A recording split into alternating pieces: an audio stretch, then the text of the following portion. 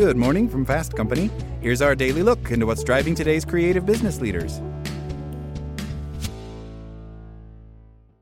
Mom deserves the best, and there's no better place to shop for Mother's Day than Whole Foods Market. They're your destination for unbeatable savings, from premium gifts to show-stopping flowers and irresistible desserts. Start by saving 33% with Prime on all body care and candles. Then get a 15-stem bunch of tulips for just $9.99 each with Prime. Round out Mom's menu with festive rosé, irresistible berry chantilly cake, and more special treats. Come celebrate Mother's Day at Whole Foods Market. Hey, it's Ryan Reynolds, and I'm here with Keith, co-star of my upcoming film, If, only in theaters May 17th. Do you want to tell people the big news? All right, I'll do it. Sign up now and you'll get unlimited for $15 a month and 6 months of Paramount Plus Essential Plan on us. MintMobile.com/switch. Upfront payment of $45 equivalent to $15 per month. Unlimited over 40 gigabytes per month. Face lower speeds. Videos at 480p. Active Mint customers by 531.24 get 6 months of Paramount Plus Essential Plan. Auto renews after 6 months. Offer ends May 31st, 2024. Separate Paramount Plus registration required. Terms and conditions apply if rated PG. Knowing why burnout occurs isn't enough. To better understand how to improve the employee experience, drive meaningful conversations, and find effective solutions, it helps to visualize thoughts and feelings. When people are burned out, they go through a journey that typically has 7 steps.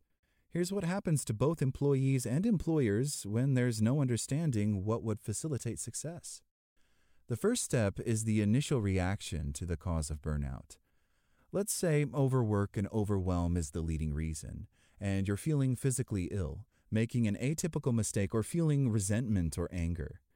During this journey stage, self-talk is common, and one may say things like, "Why do I feel this way?" or "I'm delivering, so what's the problem?"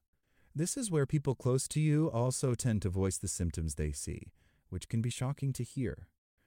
For employers, frontline managers are often on the receiving end of this stage.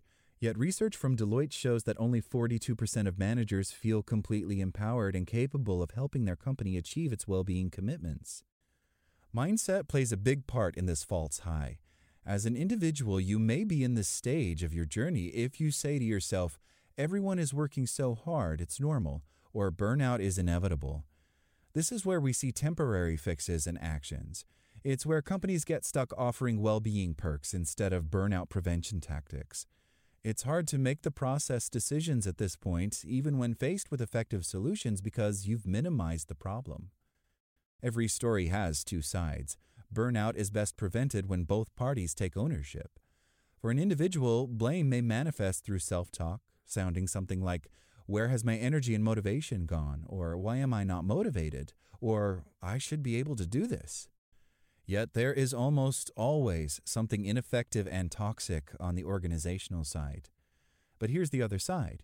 For companies, even if you do have some well-being best practices in place, if work is an emotional duvet covering up the painful, cold realities of life for your employees, so much of what you offer around wellness programs and work-life integration may fall flat because their identities are too rooted in their career. Blame can be multidimensional, and it is a powerless place, making it easier to cycle back to minimizing. Past efforts could have been based on minimizing or unbalanced because of blame, but now there's a desire to change with a lack of direction and feeling stuck. Could it be because work is a notable societal addiction, and it often takes a catastrophic event or situation to break individuals and companies out of autopilot for acceptance to step in? Sure, acceptance can also be driven by something positive, but that's not common.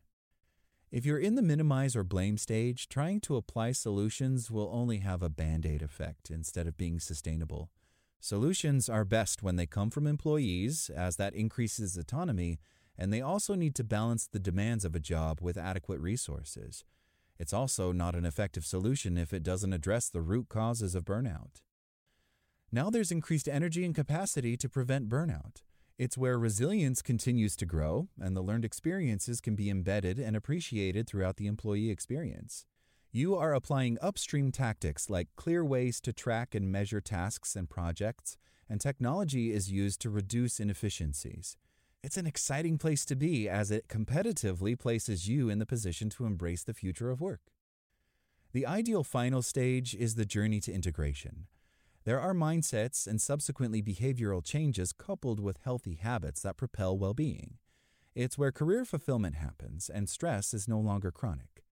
When a need arises, managers and leaders know they can advocate for their team's needs and solutions are embraced.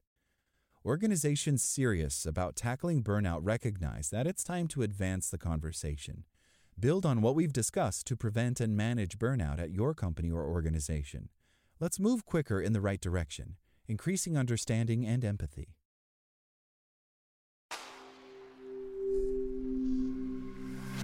Spoken Layer.